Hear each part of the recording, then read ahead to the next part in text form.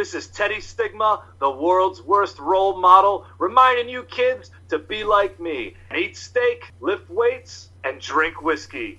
And listen to the wrestling podcast that calls it right down the middle, the whole reffin' show. And now, the wrestling podcast that calls it right down the middle, the whole reffin' show.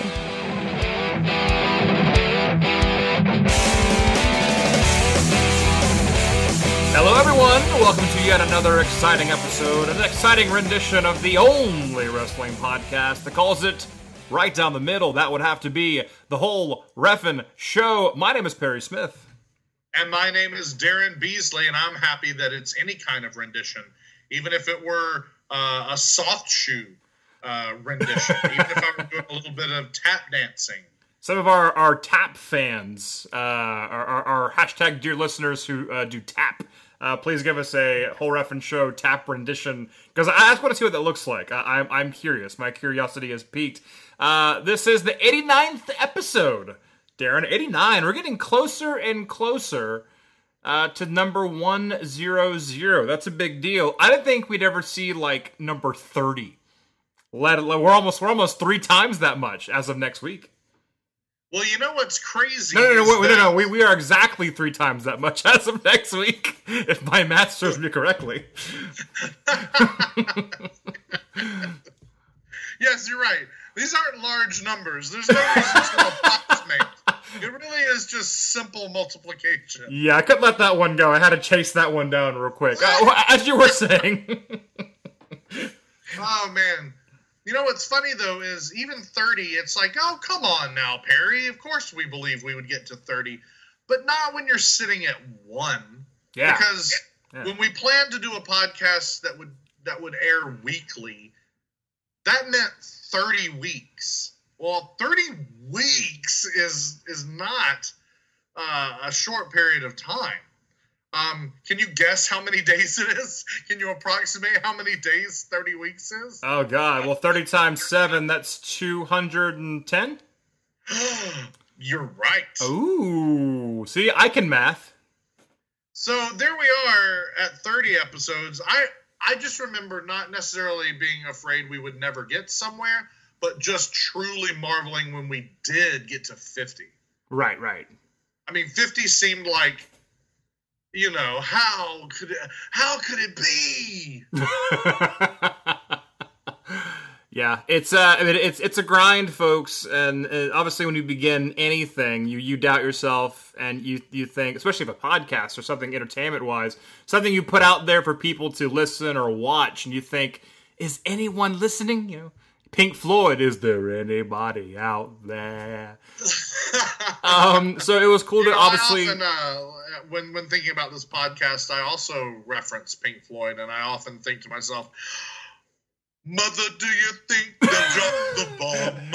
That's like the one Pink Floyd song I will turn if it's on the radio. It's like, I don't need to hear this. I remember you said that to me one time, because I actually put it on a travel playlist. Oh, yeah, I think I vetoed it, I think. Yeah, because you said, please tell me that this is one of, like, a large section of Pink Floyd songs. And I was like, no, it's the only one. And you were like, this can't be the only Pink Floyd song you picked for a playlist. I mean, Pink Floyd has plenty of bummer songs, I call them, sad bastard songs, which you know I love, by the way. But I mean, I could listen to High Hopes like every day and be fine with my life. Something about Mother, I guess because I can't relate to it, maybe? I don't know. Because you don't have a mother? No, because I'm not a mother. I thought of that. I was like, wait a minute, maybe I can relate to it. I guess I don't even know the song that well, because every time I hear it start up, I go like, next. Oh yeah, I'll have a cigar instead. But anyway, more about Pink Floyd and our other podcast about Pink Floyd. That would be this podcast. So yes, we never thought we would get to episode 89, folks, but here we are. It's happening again. 100 is coming within range of our radar, so we got to have some pretty cool things ready to go on that one for sure. I know we have a couple things planned for it. But this one is episode 89, and there's a lot to talk about. And a lot to talk about. A lot happened this week in wrestling. Some people injured horribly. Some people let go by the WWE. One wrestling legend no longer with us, unfortunately. WWE making some news over in Japan, which is interesting. And we got tourneys, tournaments to talk about in the WWE as well. That should be exciting. Also, Daryn and I, you may recall from episode 88, last week's episode, we went head-to-head for NXT Takeover Chicago and Money in the Bank as well.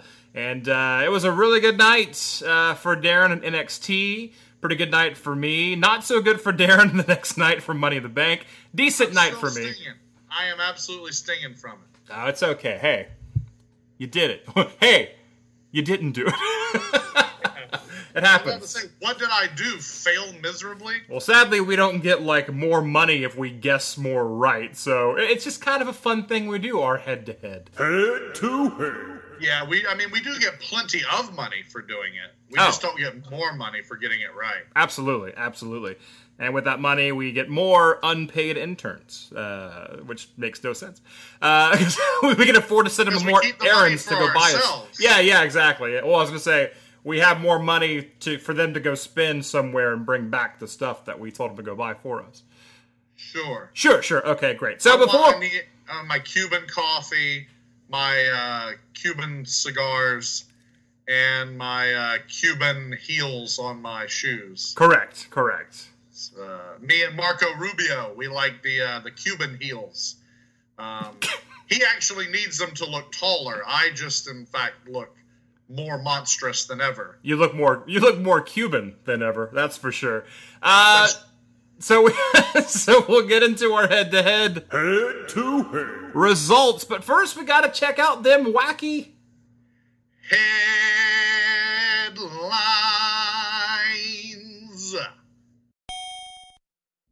The whole reffin' show would like to send out its deepest and sincerest condolences to the family of Leon White, better known as Big Van Vader, also known as the Baby Bull. And Big Van Vader was an absolute superstar in the world of professional wrestling. Perry and I joined the whole wrestling world, the wrestling industry, and all the fans of professional wrestling in mourning the loss of Vader. Vader was a very, very influential and recognizable figure in pro wrestling. I know Perry and I have often on this show talked about those figures that are larger than wrestling. And I don't mean like Dwayne Johnson becoming the king of Hollywood. I don't mean Hulk Hogan being one of those words. You can go the deepest, darkest parts of Africa or find Aboriginal peoples in South America, and they don't know anything about the civilized world, but they know Coca-Cola, Superman, and Hulk Hogan. I don't mean that. Well, if you go to deepest, darkest Africa, you'll find Akeem, the African Dream, Daryn. That's true. He'll know a lot about wrestling. Yeah. Yeah, Akeem is over there telling them about Hulk Hogan, but not that type of bigger than wrestling either. I guess what I mean is not bigger than wrestling, but just embodying wrestling. I have often said that there is no one who ever lived who was more wrestling than Bam Bam Bigelow. There was just something about Bam Bam Bigelow because he was a man that would not fit in anywhere else. This is a man who, other than being like a biker, Bam Bam Bigelow was born to be a professional wrestler. I mean, he's tall, he is gargantuan, he has flame tattoos on his head instead of hair, he's missing teeth, he has a bodysuit that is unnecessary. It's straight out of Evel Knievel. It's all showbiz, not practical, not utilitarian. And he did the typical pointing at the camera and screaming. You know, we used to say that about the Road Warriors. We've said it about a lot of people. And Big Van Vader was another one. Big Van Vader he embodied wrestling. He was the embodiment of wrestling. He exemplified wrestling. If you needed to point at something and say, that's pro wrestling, you could point at Leon White and everyone would go, oh, I think I have a pretty good idea of what pro wrestling is. Because that's what Vader did. He wore that weird mask that's not a mask, because masks are supposed to disguise you, and that mask certainly never disguised him. He's larger. He's larger than any normal man. The persona is larger than life. The name is mysterious and intimidating and strange and uncommon. And then he's loud. He's in your face. He's screaming. And then he's backing every bit of it up with some of the most spectacular feats of physicality out of any large man, really any wrestler, but especially among the larger men in pro wrestling. He could moonsault, Daryn. He could moonsault. He could moonsault. He could do any number of aerial maneuvers that would just absolutely be shocking for a man who was frequently billed at 450 plus pounds. I mean, that's enormous to be flying through the air with the greatest of ease, and Leon White could do that. The thing that I guess it was so impressive about Vader was that, in addition to sort of embodying and exemplifying wrestling, he also stood out. He was unique. When I say that he was what pro wrestling was, it wasn't because he was like everyone else. He simultaneously represented wrestling and represented himself in truly unique fashion. No one looks like Big Van Vader, ever. No one looked just like that. From the very beginning, he had a much more lucha libre style mask originally. And his mask went under, had some variations. Of course, he had that giant, I don't know what that was, mastodon monster shoulder pads, smoking gimmick type thing. Oh, that was awesome. It was totally awesome. But only used for ring entrances. But regardless, he always had a mask, and the mask made him stand out. His build certainly made him stand out. Much like Hawk of the Legion of Doom, he had the weird double mohawk, which I have personally never understood, because to me that just makes you look like you're bald. The double mohawk, I always thought, if you're going to have that, it needs to be closer together, more toward the center, because sometimes at a glance it's just like, oh yeah, you got hair on either side of your head like a bald man does, no big deal. Right. But then you realize, wait a minute, that's they're doing that intentionally.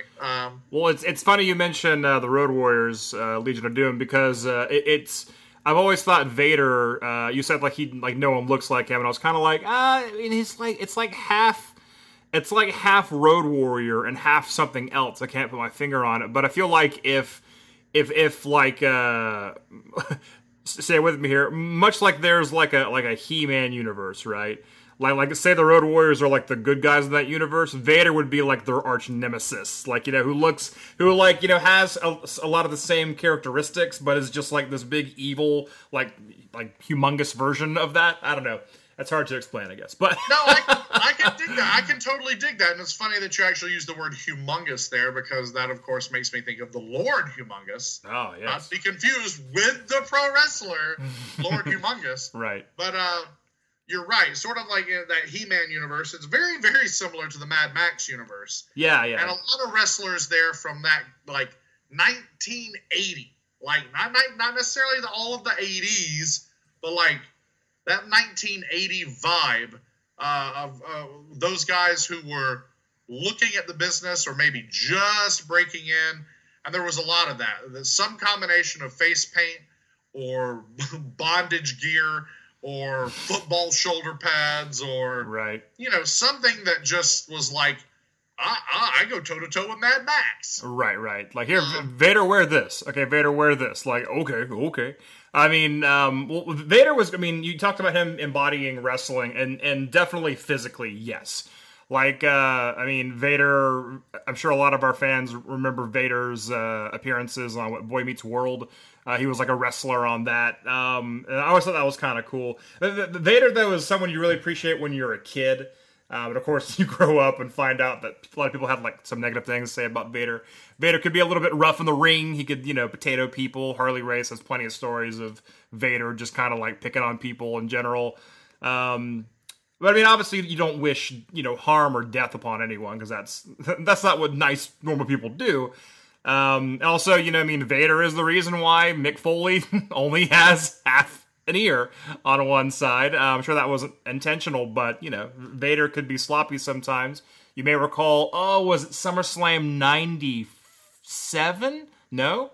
96? One of the SummerSlams, I'm sure I'll get a correction on this one, where Vader fights Shawn Michaels. Vader heads over to WWF and he fights Shawn Michaels, and Vader is laying down. Shawn Michaels is supposed to come off the top rope, but Vader is supposed to get out of the way. And for some reason, Michaels realizes Vader's not going to get out of the way, so Shawn Michaels jumps from the top rope, lands on his feet right above Vader, leans down and yells at Vader, "Get up!" And Vader gets up because he realizes he missed his spot. It's a very awkward thing to watch. But anyway. And that's unfortunate, because from everything I've ever heard, that led to Michaels burying Vader. And that's pretty much, that was why Vader really never amounted to anything in WWF. Yeah, he was basically jobbed out in WWF. After the feud with Michaels, I believe there was a battle of the Powerbomb with Sid Vicious. Was Psycho Sid Vicious, which Vader lost, of course. They kind of jobbed Vader out to Kane. Vader fought Kane in a mask versus mask match. Vader lost the match and kept wearing his mask. So that's not Vader's fault, obviously. But anyway, I mean, as far as a wrestling fan goes, I mean, if you've been watching long enough, you know who Vader is. I tend to, when I want to watch some wrestling, kind of like put on the background and ignore it. I'll put on like old Clash of the Champions. That's my jam. Like early 90s Clash of Champions. But I always try to find ones that I haven't watched, and I always end up watching the same ones on accident. It's like, I've already watched this one. Oh, well. But I mean, Vader was a huge part of those. Definitely, feuding with Sting and stuff like that. So I'd watched a lot of Vader recently. So when he passed away all of a sudden, it was kind of like, that's sad. So anyway. Yeah, those WCW shows, Vader versus Sting, Vader versus Ric Flair, Vader versus Cactus Jack. That to me, that is wrestling. And for everything that Vince McMahon, regardless of how much you can or want to blame on Shawn Michaels, Vince McMahon did not do enough with Vader. No. Okay, sure, maybe he feuded with Mankind. He feuded with Shawn Michaels. He feuded with Sid. He got up there. He feuded with Kane. You're right, all the things that you just said. Somebody might say, well, that's pretty good. But guess what? He didn't win those feuds. No. He didn't win titles. I mean, we're talking about a 3-time WCW World Champion. We're talking about a 3-time IWGP Heavyweight Champion.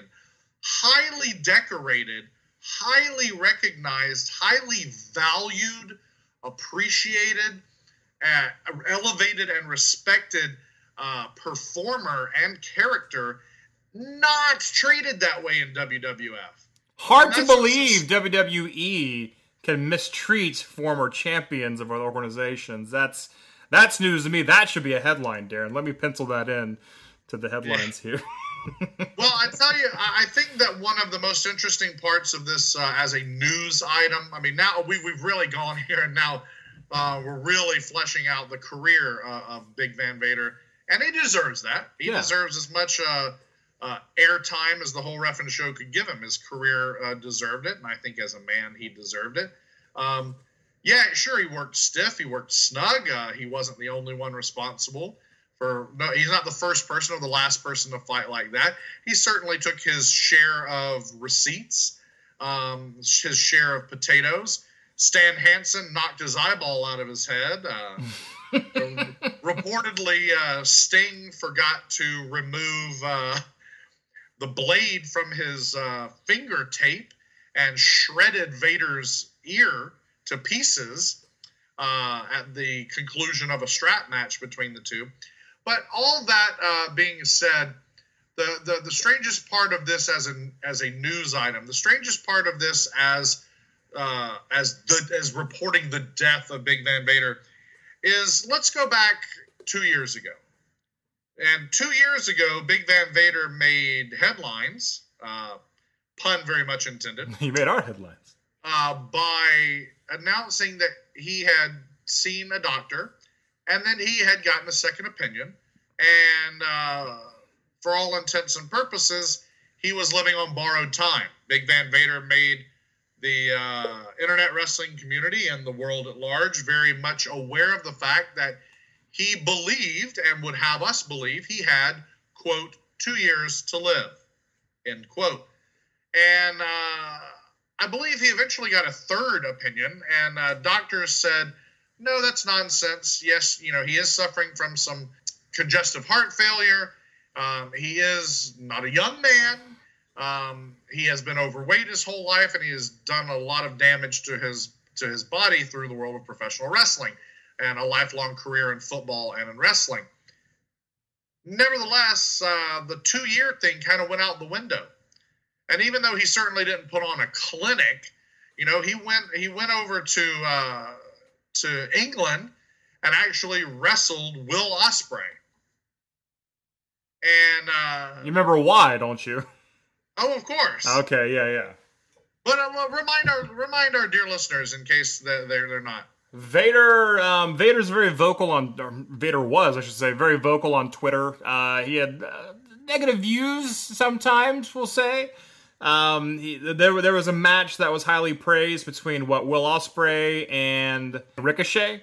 That was like this match everyone had to see. A very non-traditional wrestling match. A lot of the kickies and flippies that the newer style of wrestlers tend to do, which is great. And actually, that match really was the lighting of the powder keg of that argument. Like that. That argument was like, oh shit, can't hide from it anymore after that match. Absolutely. It looked more like wrestling meets figure skating. That match does. A lot of choreographed maneuvers there and flips and what have you, and wrestling is choreographed maneuvers. Let's face it. But anyway, so Vader not impressed with the match and said it looked like garbage and that's not wrestling, and eventually it led to this showdown between Will Ospreay and Vader. So I guess Ospreay was kind of like, I'll fight him. Hope he doesn't just punch me for no good reason. He's been known to do that now. I've read books.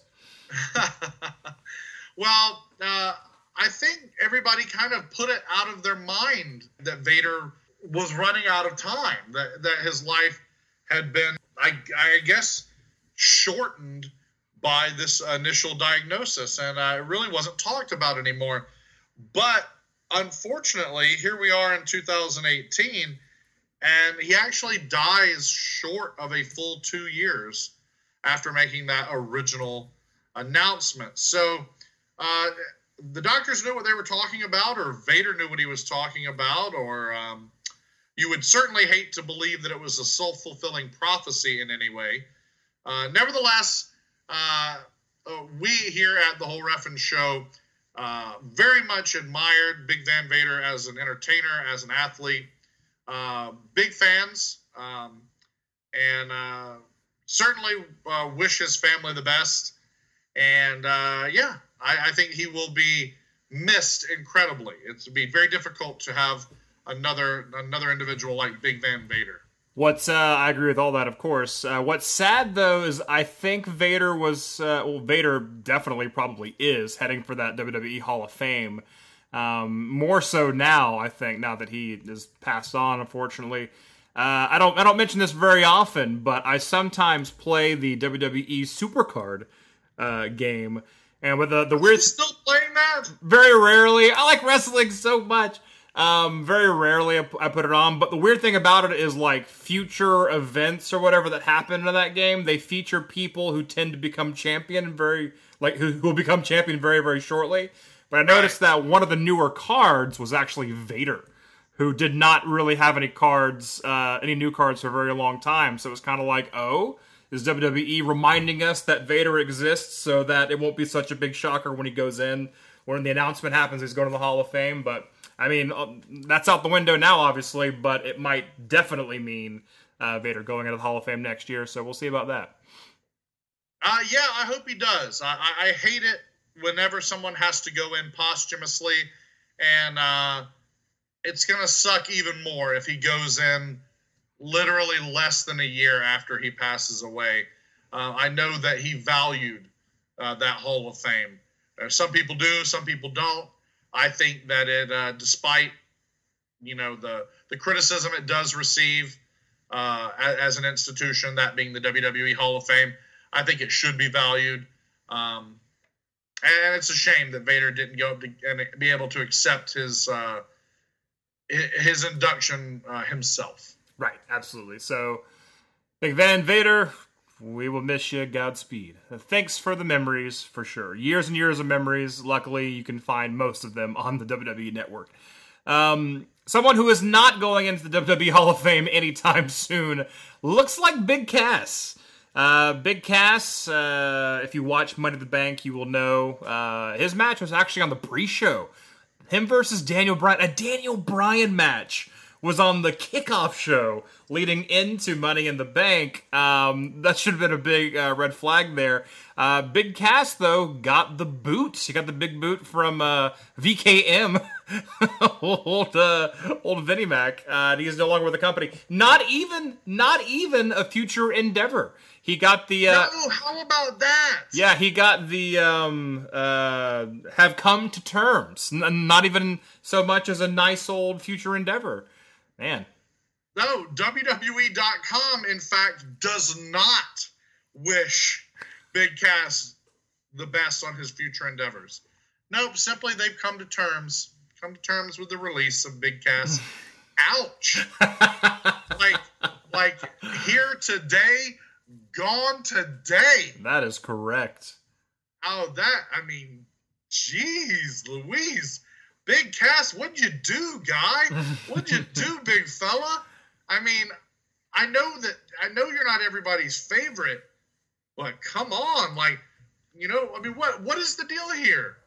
I know he went into a business for himself at least once, maybe twice recently. Was told not to do something on television, did it. But is that enough? I mean, did that get him fired? Because this is straight up fired. Yeah. I mean, there aren't too many details right now. It's just that it did happen. And like we reported a few weeks ago that he did, as Daryn said, go into business for himself with an angle with a quote-unquote little person playing Daniel Bryan. He was supposed to hit the little person once and that be it. But he was like, I'm going to hit him once and then I'm going to get on top of him and hit him. And they said, do not do that. Just hit him once and then leave it. But, of course, when it came to actually filming the segment, he hit him once and then got on top of him and started hitting him again. And they were just like, okay, he can't follow directions. So that's strike one. You know what? And I promise not to harp on this, but I have to raise this question. If anybody listens to anything that Steve Austin has said, whether it's on his podcast, whether it's on his short-lived WWE Network podcast, or whether it's any other conversation where Steve Austin is speaking his mind, which is any of them these days, because Austin certainly does not feel as if he is beholden to Stanford. And Austin is the very first one to say, you have to go off script. You have to go against what you're told. You have to stand out. You have to break the rules. You have to do something wrong. And I've always been inclined to agree with that. And I thought, why aren't more people doing it? People should be doing it. Austin is right. People need to be taking chances. People need to be sticking their necks out there. But the truth is, every time somebody has stuck their neck out, they get their head lobbed off. You better be someone who sells a lot of T-shirts before you try to improvise on an angle on the microphone. Big Cass hadn't sold that many T-shirts in a while. I mean, Big Cass, you got to remember, was on the shelf for a very, very long time. And even seeing him back in action was kind of like, oh yeah, Big Cass. I didn't like anything he did since he was back. And it was kind of like, how do you solve a problem like Big Cass? What do you do with them? And obviously they kind of realized that, like, we don't need this guy. So, adios, amigos. This is what happened to Big Cass. He's gone. Obviously, Enzo being gone as tag team partner helped a lot as far as them going like, what do you do to Big Cass? Interesting, though, that Enzo and Big Cass and Carmella were a faction over at NXT, and then when the boys got called up, they thought, well, what about Carmella? And then Carmella gets called over, and they're like, oh, she won't last. Yet here Carmella is, your SmackDown Women's Champion, spoiler alert. And Big Cass and Enzo Amore no longer with the company. So that's, you never know. That's why I say it's the wacky world of professional wrestling, because anything can happen. It's so bizarre. Yeah, so are Cass and Enzo, are they going to reunite somewhere? Do they like each other? I'm pretty sure Enzo Amore released some sort of tweet or something that was very like, ha ha ha, to you, Big Cass, about getting fired. I don't believe they are friends. Oh, come on. Man, is nothing sacred? Nah, probably not. I feel bad for you, because you were such big Cass and Enzo Amore fans. Man, I know, man. Like, golly. Our hashtag dear listeners who've been with us from the beginning have got to remember when I was their biggest cheerleader. Mm-hmm. And all I wanted was those two dudes on the main roster somewhere. That time has come. That time has gone. And need I say again, here today, gone today? Because... Wow. Yeah, when it came to Big Cass and Enzo, you were the head cheerleader. You were the Francine of Enzo and Big Cass. I really was. I mean, you know, oh man. This is weird, but I don't know. Well, I'm anxious to see. Was this a unique but connected part of a culling that I've heard was coming soon, where it was like, we want to fire Cass. No, we better not. Well, hell, we're about to fire 10 people. Let's just go ahead and fire him. Yeah, sure. Right. And then pretty soon we're going to hear about these other people that get cut, just in general because of, you know, those cuts that come every now and then. Well, I mean, that actually brings up a very interesting point, and we don't need to talk about this for too long because there's a lot more to talk about, but there are the roster on SmackDown and Raw and NXT and this UK tournament that we've yet to even talk about on the show, and the Mae Young Classic. So many people are getting so much. They're getting so much spotlight attention, right? So they're becoming faces. People know who they are. The WWE audience is watching this stuff. So now, if there's a departure, we sort of talked about this before on the show, like maybe a month ago. If there's a departure of about 20 or 30 people, that's dangerous to WWE. These are now officially stars. I mean, Simon Gotch, and this is nothing against Simon Gotch. Simon Gotch can leave after not doing a whole lot, you know, in WWE and NXT, well, arguably NXT, and become Simon Grimm and like headline any indie show he's booked on, right? That's just Simon Gotch. If you take 20, 30 other people who all have achieved as much or more than what Simon Gotch achieved, then you put them all on another show, you have yourself another ROH. You have yourself another New Japan Pro Wrestling. I mean, it's just the way it is now. And WWE kind of made this problem, and they always try to create fake competition, but they've accidentally made real competition by making all this fake competition. So that's kind of interesting to me. No, I completely agree. I think I mentioned it maybe 5, 6, 7 weeks ago. What would happen if, for whatever reason, and I'm not saying this is going to happen or there's a reason for it, but for whatever reason, all of a sudden, Kevin Owens, Sami Zayn, Aleister Black, Adam Cole, Samoa Joe all ended up not in WWE. Well, first of all, Wrestle Kingdom the following year would be amazing. And all of a sudden the world title scene in Ring of Honor would probably explode. You know, but you could almost say if you took those guys and maybe 5 more, the right person with the right pocketbook could really come out of literal nothingness and create a badass super indie, or because that's sort of what I consider like ROH and Impact now. Ed Nordholm has sort of resigned himself to the fact, and this is fine. I applaud him for doing this.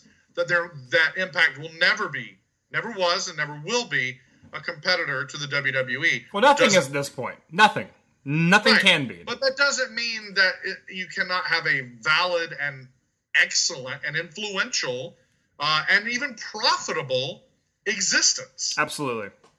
And golly, man, we'll see. We'll talk about that day. The day that there is a great migration away from WWE, now that'll be a hell of a headline. Right. And that day may or may not come. We shall definitely see.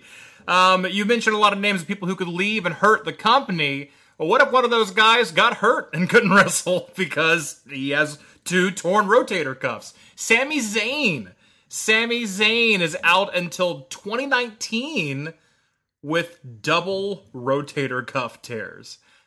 He won't be drumming anytime soon. No, he's not going anywhere except hopefully to the surgeon regularly to check on his rehabilitation.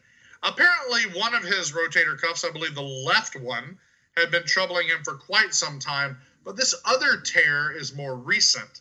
I noticed I hadn't really seen him wrestle a lot, but then they did stick him in just this past Sunday inside of a ring with Bobby Lashley, who is no cupcake. And he's a big cupcake. I'm gonna tell you what. If I'm Sami Zayn and I have basically my arms shouldn't work, I'm not gonna get into the ring with a giant muscle man who could finish destroying my body. Right. But this is very unfortunate. This is both shoulders require surgery. That's going to take an incredible amount of rehabilitation.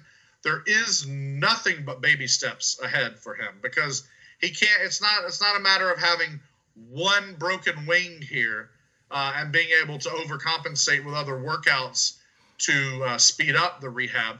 No, this is going to be starting from just absolute scratch. I mean, right. This is Carl Sagan's apple pie from scratch here.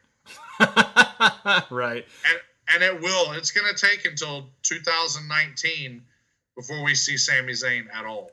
Ouch. That's a lot of time. And as we know, wrestlers don't like to take that much time off. I mean, especially when you say like, well, we're only halfway through the year and you're done. See you next year. That's never a good thing to hear. Take it from our good friend of the show, Teddy Stigma, who can tell you all about having to get, limbs rehabbed and a lot of waiting and rehabilitation. And we actually need to hear from Teddy Stigma sometime soon. I think I'll have to hit him up. We'll have to get an update on his journey. I know it's getting closer and closer.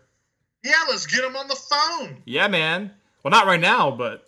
Not right now. Yeah. Very, very, very soon, very soon. So obviously, all the best. That was a real phone, folks. Obviously, all the best to Sami Zayn. Get well soon. Soon isn't going to happen, but nothing but the best, Sami Zayn. We appreciate you. You're a good wrestler. You're a good talker. We said that going into our head-to-head. Head-to-head. For Money in the Bank. In other news, there is an individual who has not been seen with any great regularity. He has somehow stayed out of the spotlight ever since moving over to 205 Live, and that is Hideo Itami, the artist formerly known as Kenta in his Japanese career. Japanese native Hideo Itami, talk about a repeated injury, talk about tragic setbacks. That's the story from start to finish of Itami's NXT career. We thought maybe by going to the main roster, his luck would change or something would change. But, I mean, have you even heard the name Hideo Itami in the last several months? No. You haven't, right? No. I'm not saying that to rub it in. I'm not trying to make the guy feel bad or insignificant. I'm trying to make WWE feel bad for making me feel as if someone, the talent level of Hideo Itami, is insignificant. That's what WWE would have me believe. I see Kurt Hawkins more than I see Hideo Itami. Right. Hideo Itami, though, was banished to the Nether Realm. AKA 205 Live. So he is keeping appearances on 205 Live, but I mean, you have to go out of your way to watch 205 Live. Well, apparently they want you to go so far out of your way, you have to tune into Japanese television programming, because WWE is apparently sending Hideo Itami home, maybe only temporarily, but maybe not, to wrestle with Pro Wrestling Noah. The wrestling organization out of Japan, Pro Wrestling Noah, has signed a working agreement with the WWE to share talent. Well, the only talent that's being shared as of press time is Hideo Itami from WWE to Noah. Now, I don't know. Is that immediate? Does that mean he's going on a tour of Japan? Does that mean he's moving back to Japan and he's some sort of WWE representative in Noah? It seems like he's an ambassador, yeah. Yeah, ambassador. It's a great way to put it.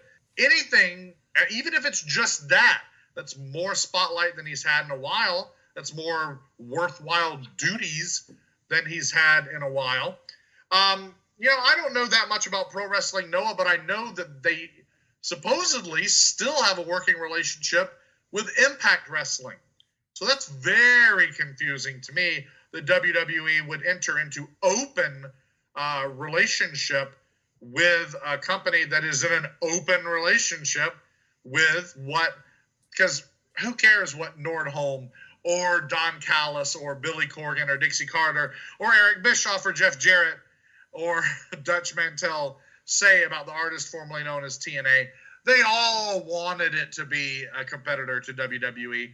And Vince McMahon, while he certainly doesn't consider them on his level, he does consider it a slap in the face. Right. Because when they first opened, they were like, oh, well, okay, where Ted Turner failed, we will succeed. Right. Not so much, I mean, obviously, ultimately a competitor with WWE, but I mean, TNA was supposed to be WCW continuing on, the continuing saga of WCW, right? And that's a prime example right there of what if a bunch of superstars got together and did an organization. There you have. That's where TNA came from.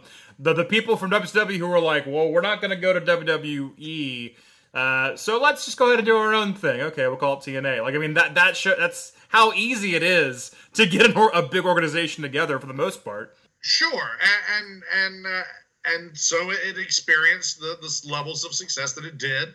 It never truly became a competitor to WWE, but because in its original form it was that, I don't think Vince will ever. It's a very, very different creature these days with Anthem in charge and with it being Impact and all that. It's a very, very different creature, but I still think that what little part of Vince's mind is focused on that still perceives it as it was when Jeff Jarrett first opened the doors. So that is why I am so surprised about this relationship with Noah. But that's all I know about Noah at this time. And until we know more, we're just going to simply say, good luck, Hideo Itami. Stay healthy. Enjoy being back at home. And who knows?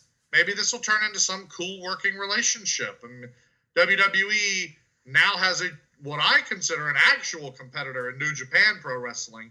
So WWE better do all it can to find itself a stronghold in the Japanese market, or else it really might be facing some stiff competition outside of North America.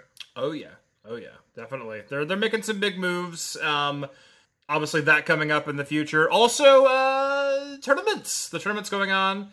It's been announced somewhat recently that the Mae Young Classic will be going on again. It's actually happening later this summer in August. And we don't know competitors yet. We don't know who's going to be involved. I do know, however, that Jazzy Gabert has been officially cleared to return to the ring in WWE. Jazzy Gabert, for those who don't remember, I called her the female Ivan Drago. She's the alpha female. She is a competitor. That is someone you want on the main show for sure. I mean, that is just a muscly woman with a blonde mohawk. Like, I think she's German. I'm pretty sure she's German. But it's like, man, like she would be great on any show, really. But she had a bunch of medical issues, and she was cleared recently, so she's got to be coming back. You know, Vince is like, big, muscly person, yeah. So he can't wait to have her back, I'm sure. So I feel like she might be a huge threat in the tournament coming up. And I do want to mention the UK tournament, which is going on now. It's currently filming, I guess. They're going to release the first round this weekend, so we're not going to get into it this weekend. We're going to wait until next week. We'll have more on that after the first round happens. We'll kind of analyze what's been going on and who else is involved. And so that should be a lot of fun. Some more to talk about. Wrestling, Darren, isn't it fun to talk about? It's my favorite thing to talk about. Clearly. More than history? More than Western civilization in 1907? Well, in 1907. Sure. 1907 was a really boring year. No, let's talk about it. I mean, you know, my appreciation of wrestling ties directly into my love of history. I mean, right. I really only like watching wrestling in the present because as every second passes, it becomes the past. Oh, absolutely. And so wrestling, I really only like wrestling because it is living history. It is wrestling history the moment after it happens. And then I can talk about it on the podcast. I can write about it in notebooks. I can think about it. I can think about the title lineages and all of the broken storylines. All of the continuity that I wished existed. Yeah. So, no, I don't love it more or less than history. I love it as history. Okay, well put, well said. Way to protect yourself there. Much like Andy Kaufman said to the king of Memphis, Tennessee, I've got brains, Mr. Lawler. So there you have it. Whatever is done is done. It's all in the past, folks. It's in the books. Speaking of in the books, NXT Takeover Chicago, Money in the Bank 2018, both in the books now. I'm sure you folks watched it at home on the WWE Network. These network exclusives. And Darren and I sure did. We had some ideas about who would be winning this past weekend. And let's see how we did, Darren. Let's talk about our head-to-head. Head-to-head. NXT Takeover Chicago DOS came to us this past Saturday, the 16th of June, 2018, from the All-State Arena in Rosemont, Illinois, that they kept calling Chicago, even though it's not. And I will not stop pointing that out. I'm just not going to stop pointing that out. Mm-hmm. Takeover Chicago, I thought it was a killer show. We went head-to-head. Head-to-head. Discussing this show last week. And it's the typical 5-match show.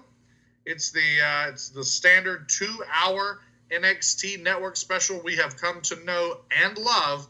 And as far as WWE goes, it is where you come to see wrestling. If you want to watch wrestling disguised as sports entertainment, you can find it, but it's typically in NXT.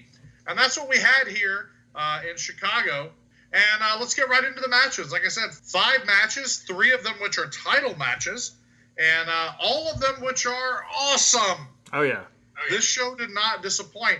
It opens up with the Undisputed Era, Kyle O'Reilly and Roderick Strong defending the NXT Tag Team Championships against Oney Lorcan and Danny Burch. That, of course, is Oney Lorcan, but he holds up the one finger, so maybe it's Oney Lorcan, and we're all just not in on the joke yet. Danny Burch holds up the 2, either for peace or victory, whichever persuasion you find yourself following. But they, I think you called them the New Baldies last week. And they definitely have a look. This match was BA. And by BA, I mean bad ass. This match was way better than it had any business being. I'll be honest with you, I didn't expect a whole lot out of Lorcan and Birch. I knew they were good wrestlers, but then when you have O'Reilly and you have Roderick Strong, it's kind of like, well, they're really good wrestlers. So what's going to happen here? But man, I must say I was very impressed, and so was that crowd. That crowd was very much behind the Undisputed Era, and it's like an NWO kind of thing, where you're not supposed to be behind the bad guys, but everyone likes them. They're the cool guys. But I mean, the fans at the end, they gave their applause to Birch and Lorcan because they deserved it. That was a phenomenal match. Well, I agree. When you say that it's the kind of match that you don't expect, like it's more, it's better than it has any business being. Yeah. I think that's what that's exactly what I mean about NXT, is that there are matches that happen under this banner that don't feel like they should be happening in the WWE. Like, you don't feel that there's anyone employed by WWE who's putting matches together that is going to either put a match together like this or allow the boys to put a match like this together themselves. Maybe they are. I don't know. I really don't know who's standing, backstage with these guys. I don't know who's in there in guerrilla with them going over the finishes. But I'm so glad they are, whoever they are. Is it Michael P.S. Hayes still? Shawn Michaels, I know, is heavily involved. But I really want to know, because it's matches like this that show they are doing a good job. Whatever they're lacking on Raw and SmackDown, they're not lacking in NXT. This match is excellent. Right. Absolutely. This match is unfortunately better than anything you will see at Money in the Bank. I mean, as far as a wrestling match goes, and that sounds like, oh, come on, but watch this match and then watch any other match of Money in the Bank and you'll go, okay, I see what he means. And it's the opening match. Yeah. And it's not all downhill from here. Not at all. In the end, though, the Undisputed Era retains their belts. They defended them successfully. Riley and Strong, looking strong. And like I mentioned last week, O'Reilly looking like, talk about realest guy in the room. Kyle O'Reilly still making wrestling look 100% real. Absolutely. I mean, tip of the hat to Kyle O'Reilly. He makes me believe a man can fly. He makes me believe a man is really punching another man as hard as he can. Right. Like, Kyle O'Reilly, you did it. So the Undisputed Era retained their belts, but like I said, it is not all downhill from here. This whole takeover is made up of BA matches. Next up is Ricochet taking on the Velveteen Dream. Right. Now, unlike the last match where Daryn and I both said that Undisputed Era would go over on Lorcan and Birch, we actually disagreed. This is the only match we disagreed on for TakeOver, which was Daryn going with Ricochet winning. I went with Velveteen Dream because Velveteen Dream is so good and he hasn't really won any matches. So I thought, it'd be nice to give Velveteen a victory here, but Daryn felt Ricochet needed it more. I did feel Ricochet needed it more. I felt it throughout the match. I still feel that way. And Ricochet does win the match. I really feel like Ricochet needed it. Velveteen Dream, I don't feel any less about him whatsoever for him losing this match. He, just by his appearance, set the world on fire. I mean, coming out looking like Hulk Hogan. Right. You know, he's got the red and yellow on. He's got the boas. He's got the shredded T-shirt. He rips it off. He's posing down. Instead of the Hulk still rules on his shirt, he's got Dreams still over. The double entendre there. And then, just to add insult to injury, the red and yellow tights that he's wearing, which, of course, on one hand, scream Hulk Hogan, the pattern on his tights is the pattern of Prince Puma's tights from Lucha Underground. Prince Puma, who, of course, is Ricochet under a mask in his Lucha Underground days. So Velveteen Dream really operating on another level in terms of what he's doing and who he's talking to Velveteen Dream is reaching through the television screen and sitting down next to you on the couch if you are a vocal member of the internet wrestling community. That's who Dream is talking to. He's saying, look at my Hulk Hogan-ness. Look at my Lucha Underground-ness. Look at everything that I'm doing and how it's different and it's daring. It's not Big Cass beating up a little person. It's deeper than that. And I think it's more mature than that. It's wiser than that. It's cerebral. They should call him the cerebral assassin because it makes more sense. Triple H cerebral assassin because he just hits you when your back is turned. Because of a sledgehammer. The Velveteen Dream obviously functioning on a higher capacity, higher wavelength than many others, and it's working. I like his personality a whole lot. I mean, they could have just said, "Okay, well, you're flamboyant, get out there." But I mean, he does so many other things that really put him apart, sets him apart, and he's got a huge fan base. We're even talking about the wrestling that goes on here. A match between Velveteen Dream and Ricochet, like it is as good as it sounds. It's great. And anytime I get to see that rolling DVD, that rolling Death Valley Driver, I'm always a happy camper. These two guys are both chiseled out of stone. These are two of the most impressive physiques in wrestling today.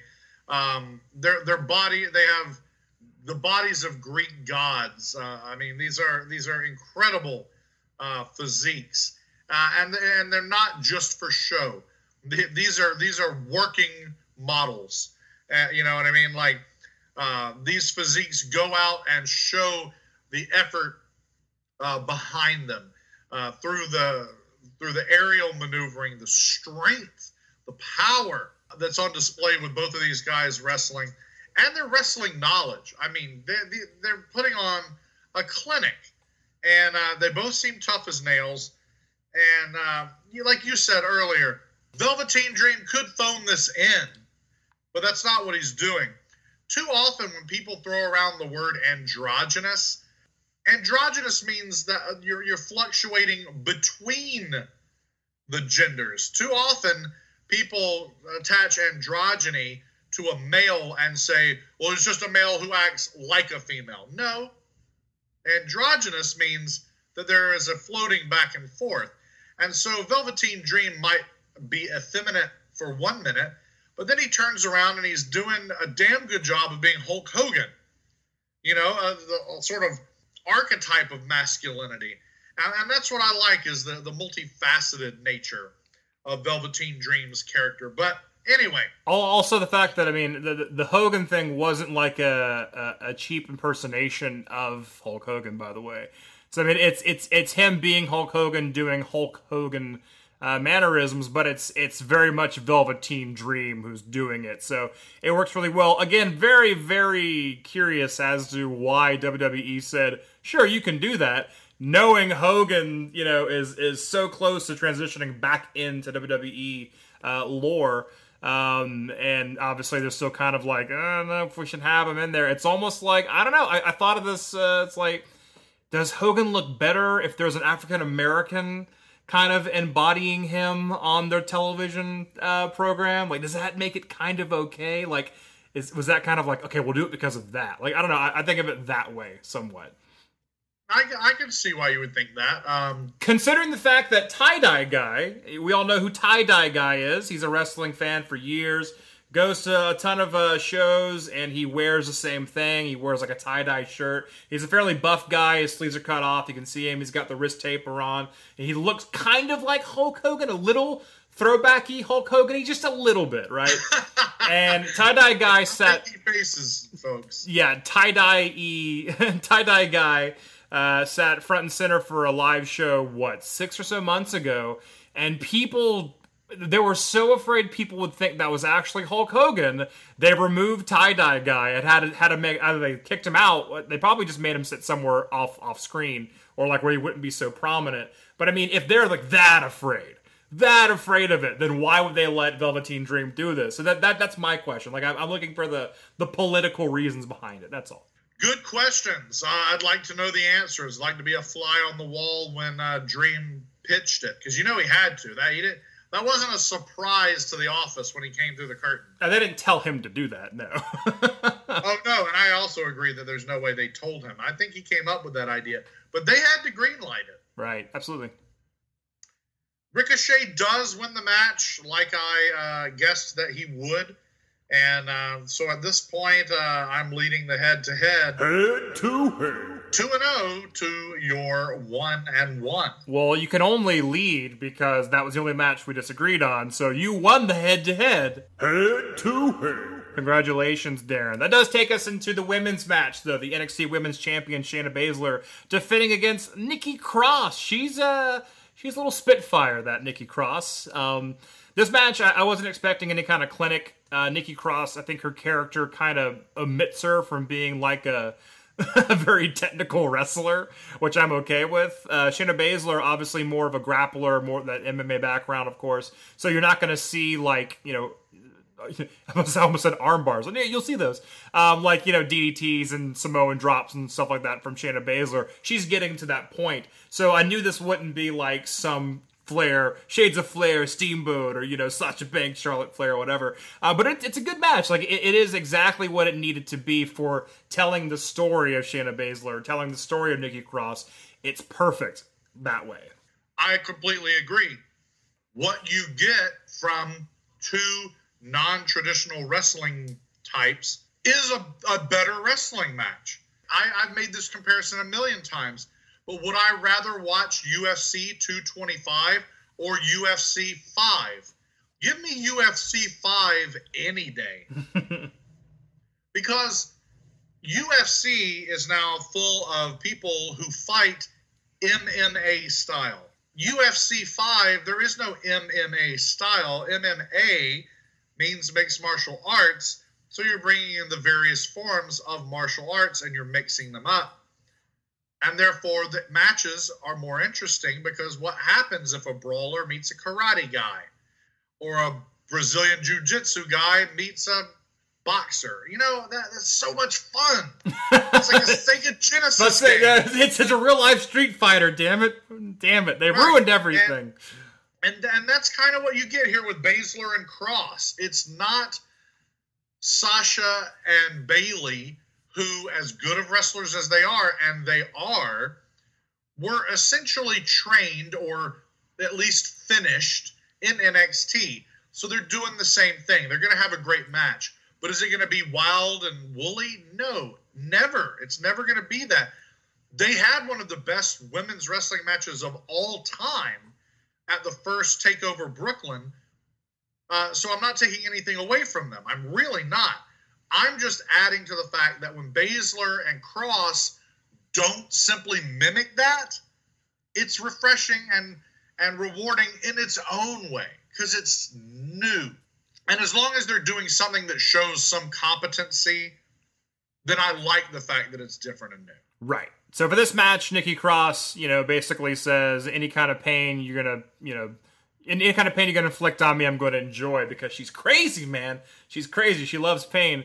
And for Shayna Baszler, you know, that's kind of a bad scenario because I'm a submission expert. I'm supposed to make you tap out because you're in so much pain. So I love how the match ends. The match ending, of course, with Shayna Baszler putting Nikki Cross into submission to make Nikki Cross tap out. But instead, Nikki Cross is, like, enjoying it. And she, like, smiles, and she's, like, happy because she's in so much pain.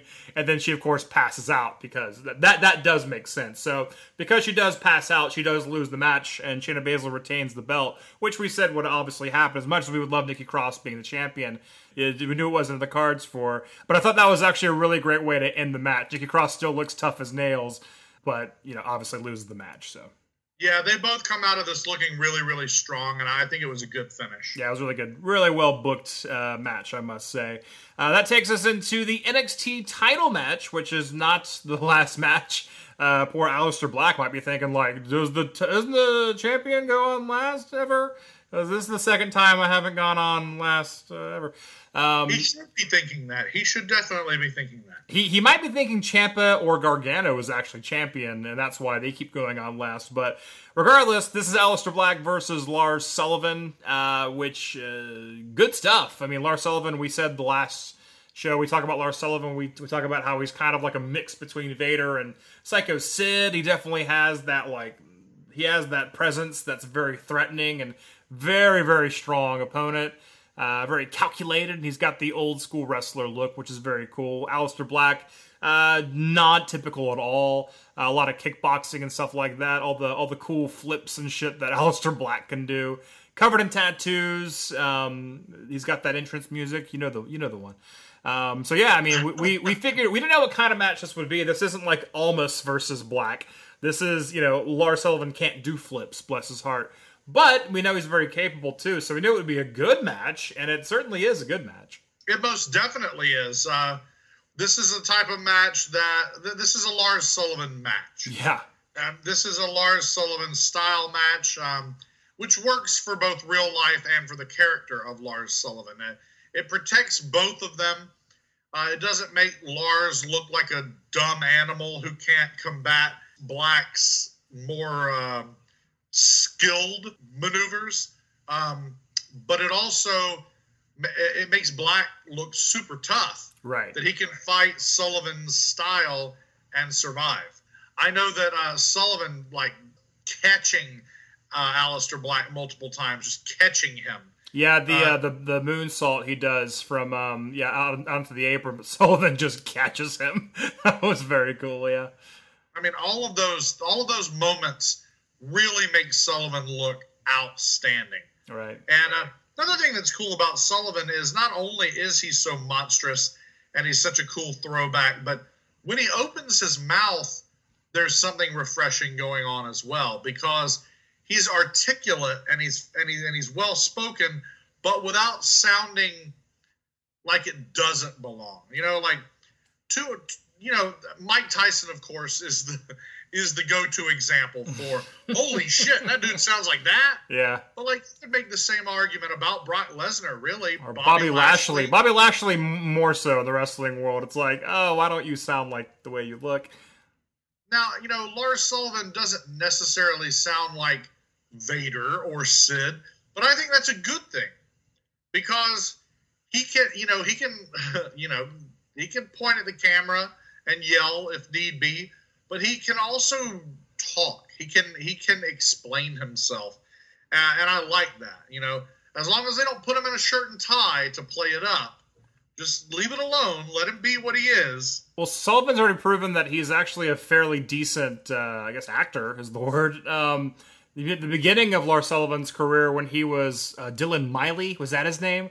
When he was a tag team partner of random people on the show, and his partner would always lose the match, so Dylan Miley, aka Lars Sullivan, would always become infuriated and beat up his tag team partner and then be really apologetic about it later. And I thought even then, there's something here with this guy, and obviously they saw it too, because we quickly change his name, because that's how you know you're on your way at NXT. That's true. So, I mean, obviously this is a good match, and it's a great match where Aleister Black gets to show off his athleticism. Lars Sullivan gets to show off his strength. There, of course, is that huge botch where Aleister Black goes for the Black Mass, which is that roundhouse kick that Aleister Black does. Misses Lars Sullivan by a mile. And even the camera angle was perfect for you to see that he missed him. But, of course, Lars Sullivan sells it anyway, because he's like, I guess it kind of hit. And the audience even chants, you fucked up. But what happens is Aleister Black has to hit Lars Sullivan again. And even again, it takes another Black Mass. So then I think Lars Sullivan kind of realized, and Aleister Black kind of realized, okay, on this third one, you're going to have to kick the shit out of me to make up for that first one. And he does. Lars Sullivan, I wouldn't be surprised if he's missing a tooth or two, because his mouth is just pouring blood at the end. And it was a hell of a kick from Aleister Black, who does retain his championship, and he remains NXT champion. In our main event, we have a Chicago street fight between Johnny Gargano and Tommaso Ciampa. These two men, formerly known collectively as the tag team DIY, who put on some of the very best tag team matches in NXT history, Oh, yeah. and have now been feuding for a hot minute, find themselves in the main event of TakeOver Chicago, booked above the men's world title and the women's world title. No belt on the line. Just a grudge match. But a grudge match and then some. Johnny Gargano looking a little bit like he just walked off the screen of Infinity War. He might be in the next one. He may very well be in the next one. Tommaso Ciampa looking like he just walked out of a Central American guerrilla warfare unit. And so what either of these two men are doing in a professional wrestling match, I'll never know. But in those get-ups, what they've done is they've prepared for war.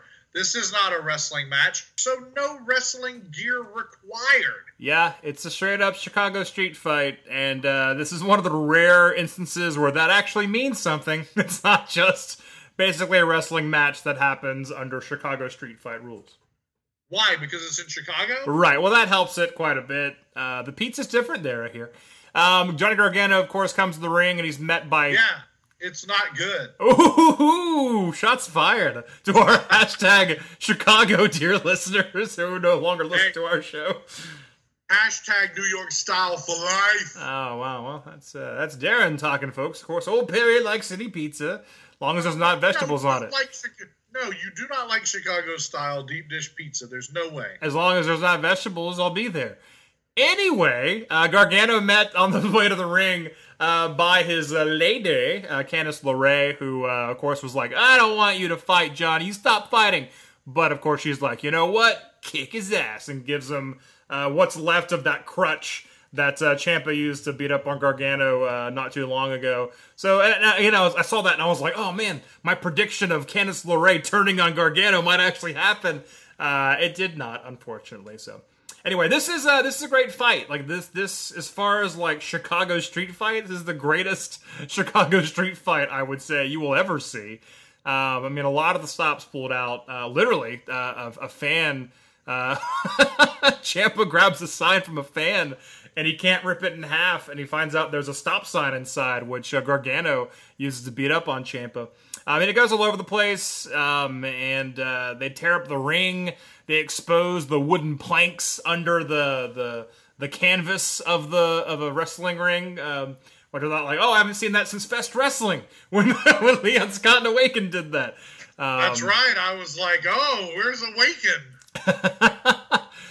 So I mean, yeah, obviously trash cans are used, chairs are used. I mean, it's just a very chaotic, brutal, great grudge match. I recommend everyone go watch the entire show if you haven't done it. But this match is very good. Really, really good ending where Ciampa is being gurneyed out because he is so hurt. Gargano has hurt Ciampa so much. But of course, Gargano snaps and actually brings Ciampa back to the ring to kind of finish the job. And even handcuffs Ciampa's wrists. But it's like one of those like long chain handcuffs. So even though he handcuffs his wrists, his hands behind his back, Gargano goes around to kind of get back into the ring to go back at Ciampa again. And Ciampa at some point gets the handcuffs underneath his feet, so he has his hands in front of him. And when Gargano is trying to climb back into the ring to that second rope, Ciampa grabs him by the head and just nails him with the DDT on those exposed boards. And that, because I don't think people realized the match was still going on at that point. But yeah, I realized, there's no bell, so who wins the match? And then Ciampa hits Gargano with that vicious DDT, rolls him up for the pin, and wins, beats Gargano, which is was a pretty cool finish, I gotta say. I know a lot, like all the audience and the fans, they were super, super surprised by that outcome. But we both said that Ciampa had to win, because if this was going to keep going, Gargano's already won one. Ciampa has to win this one, or it's got to stop here. That's it. So, Daryn, you got every single match correct. Yeah. Yes, and please give me 1 second to bask in the glow of that. Not only victory, but flawless victory. Because in just a moment, I am just going to absolutely stumble all over myself with flaws. But for this moment, let me please have my flawless victory. For this one moment, Daryn, you did it. Thank you. I did. And now we're going to go into a big old mess. The opposite if you did it. You didn't do it. It was the night after TakeOver that WWE wanted to take us back to the land of Money in the Bank, the land of the too-many-person ladder match, the land of creating an easy prop for Deus Ex Machina. And that's right, on the 17th of June, the Sunday, Money in the Bank came to us from the same All-State Arena as TakeOver Chicago. And we had what we thought would be 10 grueling matches. Turned out to be 11. One of them would actually be quite a surprise to us. But opening the night, we had the Bludgeon Brothers, the SmackDown Live Tag Team Champions, take on the Good Brothers, Luke Gallows and Carl Anderson. And no, they were not referred to as the Club. Last week you asked if they were still being called the Club. Oh, yeah. And I can't say for sure, but at least on this night they were not. They were referred to simply as the Good Brothers. I picked them to win. You picked the Bludgeon Brothers to retain. And you, guess what? You was right. Yeah, who would have thought this would get kicked to the kickoff show? I mean, I guess it makes sense because I feel like anything can be on the kickoff show nowadays. I wish they could figure out what to do with Gallows and Anderson. I don't know why they can't just let them have some fun for a little while. They were Raw Tag Team Champions for a minute, literally a minute, and then after that, it's just nothing. They were screwed up within a month of their first appearance. When they appeared the first time, and they were coming out of the crowd, T-shirts and blue jeans, people either didn't know who they were, and those that did not only knew who they were, but were like, hell yes, Bullet Club, New Japan, Gallows and Anderson. So it was like either huge pop or like dangerous mystery pop. And with the plain T-shirts and the blue jeans, they were the outsiders. They were poised to be the outsiders all over again. And then no, they were robbed. They were robbed of all of that, and they've done nothing. Yep. Sad but true. And they do nothing on this night. Nothing on that night. That takes us to the next match. Another match we talked about it briefly already. Big Cass versus Daniel Bryan on the kickoff show. The kickoff show of Money in the Bank. A Daniel Bryan match kickoff show, which again is very, very odd. We said that Big Cass would have to win. Otherwise, there's not a whole lot left to discuss if Daniel Bryan beats Big Cass twice in a row. We thought that not knowing Big Cass's WWE career was in the chopping block. So we said Big Cass would win. Daniel Bryan goes over on Big Cass. How does Daniel Bryan feel about all this? I don't know. As long as he can eat vegan food and leave a low carbon footprint, I think he's happy. You'd think that, but I think the only thing he loves more than lowering his carbon footprint is wrestling. But I don't think he's a wrestle just for the hell of it kind of guy. I'll tell you this much: you don't want to wrestle on the damn pre-show against Big Cass, who's got one foot out the door, soon to have both feet out the door, and Daniel Bryan wants to be in this Money in the Bank match, period. Oh, absolutely. No, he doesn't want to fight Big Cass at all. So I'm concerned. I mean, WWE may screw around, and despite the fact that they gave him, that they cleared him, and they let him come back, if they keep screwing around with this, they're going to lose him. Daniel Bryan would go to New Japan in a heartbeat to fight Kenny Omega. He would. Oh, absolutely. Plenty of places for Daniel Bryan to head to if WWE doesn't do right by him. But he still has a job, so there's that. Big Cass, not so much. And that fair enough. That means we both get that one wrong, which takes us into Money in the Bank proper. We're out of that kickoff show. Bobby Lashley taking on Sami Zayn. We mentioned this match earlier because we were talking about the unfortunate injuries that have befallen the artist formerly known as El Generico. Sami Zayn, on his way out, on his way down to the surgeon's office, he will take a loss and do the job to Bobby Lashley.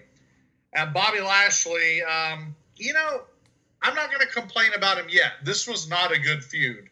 But on paper, I like it because it's like, oh, Bobby Lashley, Sami Zayn? Okay. Because one would much more strongly believe that Vince McMahon would go like, Bobby Lashley and Big Show. Yes, only person that has to be the Big Show. Right. Or put him into a main event program too soon.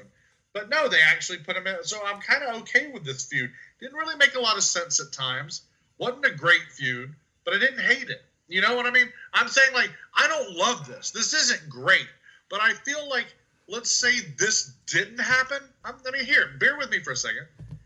Imagine Bobby Lashley came in and it was like Bobby Lashley versus Brock Lesnar already. Like, sure, I'm sure some people want to see it, but I think, like, if we saw that or Bobby Lashley, Roman Reigns in a main event, that I guarantee you on this podcast, I would be saying, why do we have to have that already? Why couldn't we have, like, Bobby Lashley versus, I don't know, somebody like Sami Zayn? So, like, I feel like this is actually an example where even though I want to complain about it, I feel like this is what I would complain against and then actually want. And I've actually got it without asking for it. Does that make sense? Here's a problem with Bobby Lashley. You brought him in to wrestle wrestlers because he's a wrestler, yeah. So it makes sense to have him up against another big man. Problem is, you just jobbed all of your big men out to Roman Reigns and Brock Lesnar and Braun Strowman. So all your big men don't look so big anymore. So you don't want to bring Bobby Lashley in. You need him to look good, but you can't put him against Samoa Joe, who needs to also look good, and he's just been jobbed out several times. It's kind of like, put him against Sami Zayn because we don't know what to do with Sami Zayn. And that's exactly what happened. It was kind of like, this is an intermittent feud. It's just kind of like, okay, you do that until we figure out what your main course will actually be. So yeah, I don't like it. You don't put someone who can talk against someone who can't talk. You don't put someone who was 120 pounds against a guy who's 270 pounds of pure muscle. It's not gonna look legitimate. And more so the whole talking thing, because this became a talking feud in the beginning, but beyond that really horrible segment. Probably because old dude had 2 torn rotator cuffs. Well, there you go. There's another reason to just maybe not have this at all. There you go. He could already be 3 weeks into recovery. If they went ahead and just said, okay, Zayn, just go recover, and Lashley can fight anyone else. Because this match isn't for anything. It's just for, hey, let's give Lashley a spot on the pay-per-view. So, anyway, we said Lashley would win. He did. Moving on. Moving on. The Intercontinental title is on the line as the IC champion Seth Rollins, who's here to burn it down, will take on Elias, who wants or doesn't want people to walk with him because he's still working the heel side of this gimmick, even though people are buying into it. Right. They're saying all the wrong things and leave it to WWE to not go with the flow. Right. And Elias is spitting in the face of all of those people who are cheering him, which he's asking them to do, but he's asking them ironically because WWE hasn't figured out modern wrestling where heels and faces, oh my God, broken record. Yeah. Yeah, I mean, Elias could just do his bit without having to, stab the faces of everyone in the audience at least one time. Like, oh, you're all here having a good time. I'm glad all your mothers are dead. He says, the one horrible thing. Usually it's about their team or whatever. But, I think if you just stopped the whole, like going out of your way to like go like, no, you're supposed to hate me. I think he could just be the heel that everyone cheers and that'd be fine. Because, you can't deny he's entertaining. I will say he's done the guitar shtick so many times. He's actually become a decent guitar player now. It's like, wow, he's actually becoming pretty decent. So that's interesting. That's he's getting this skill from this whole gimmick. Because Honky Tonk could never play guitar. I hate to break it to you folks. Honky Tonk Man never actually learned how to play guitar. Or if he did, he was such a good actor that he never let on that he actually knew how to play guitar. So I am going to go with the former because the latter is giving Honky Tonk Man way too much credit. Yes, and I never want to do that. This is actually a very good match. Elias and Seth Rollins actually have a very good match. Might actually be, like, as far as, like, one-on-one goes, like, match of the night for me. But it actually is a very good match. Dirty little secret about Elias, he can wrestle. He can wrestle, absolutely. And Seth Rollins, given the opportunity, we know he can wrestle. So, yeah, you're right. This is a pretty good match. I did, however, bungle the pick. I thought that Elias would walk away with the IC belt. You correctly predicted that Seth Rollins would retain, and he does. So Seth Rollins keeps the Intercontinental title belt around his waist, and Elias forced to leave with nothing more than his hurt pride and a guitar, which he can't play. Interestingly enough, Rollins does not keep that IC strap around his waist for very much longer, because 24 hours later, he drops it to Dolph Ziggler on Raw, which was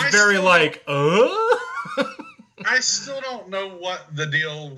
I don't understand Dolph Ziggler anymore, and I don't mean Nick Nemeth or whatever his name is, whatever his real name is.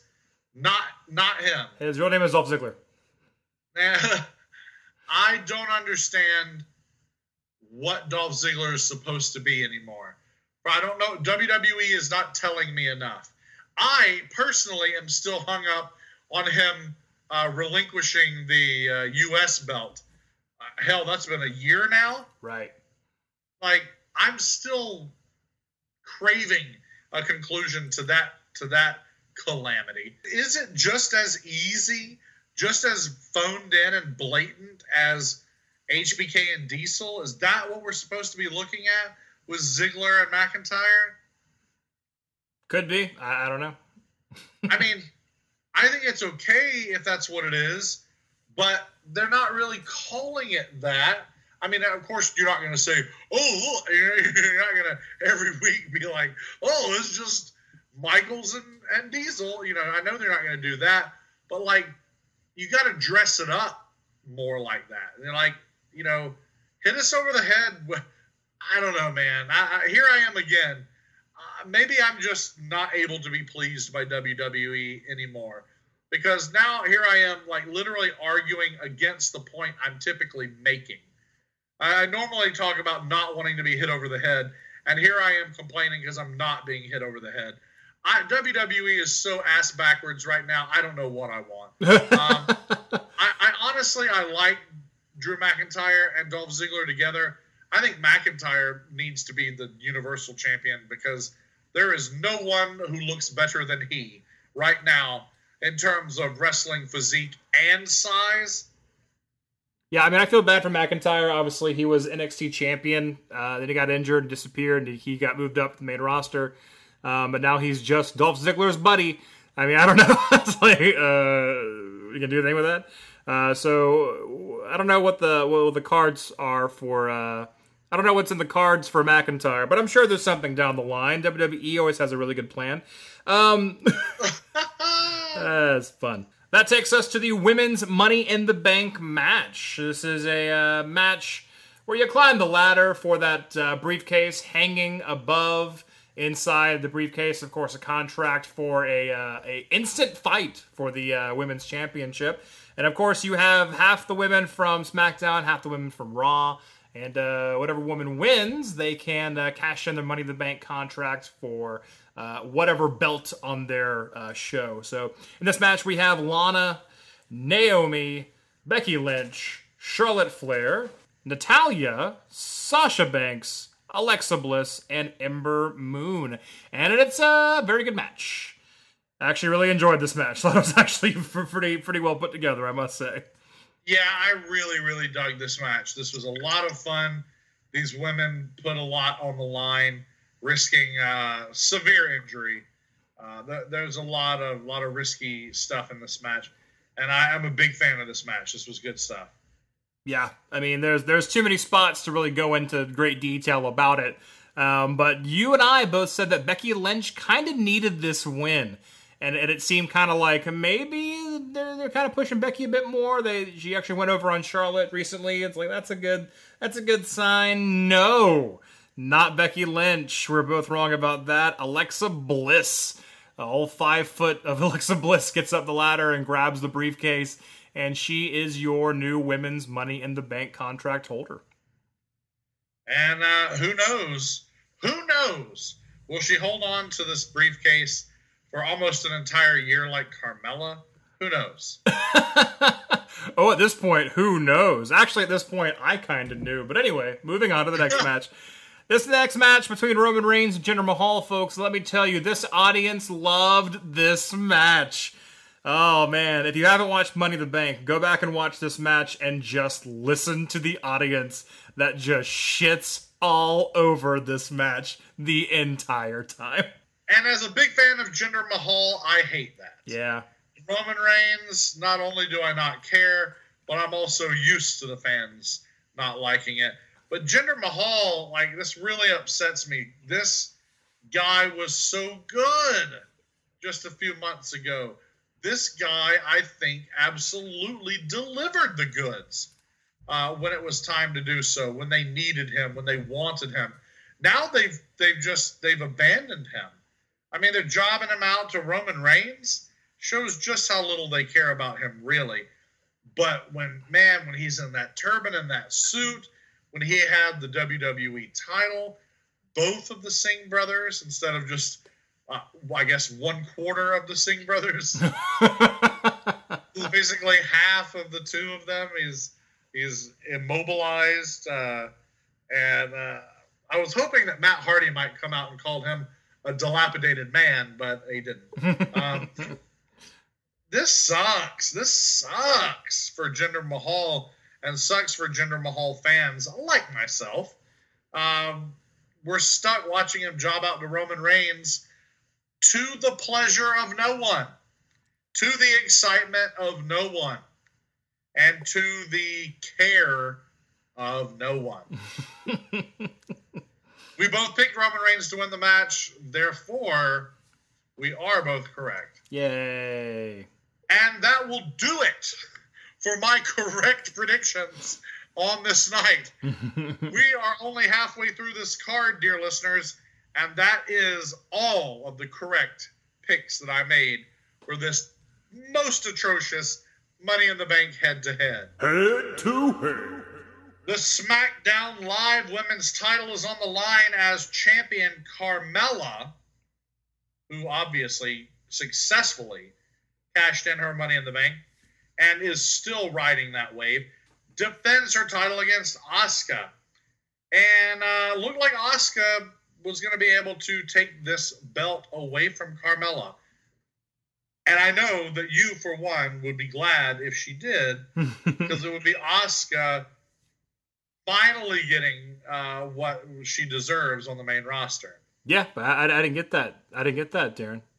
You did not get that, and why not? Why would that not happen? Well, it wouldn't have anything to do. I'll tell you what, it wouldn't have anything to do with. It most definitely would not be because of any friends of the show. I was going to rub that in too. Actually, yes, a hashtag friend of the show.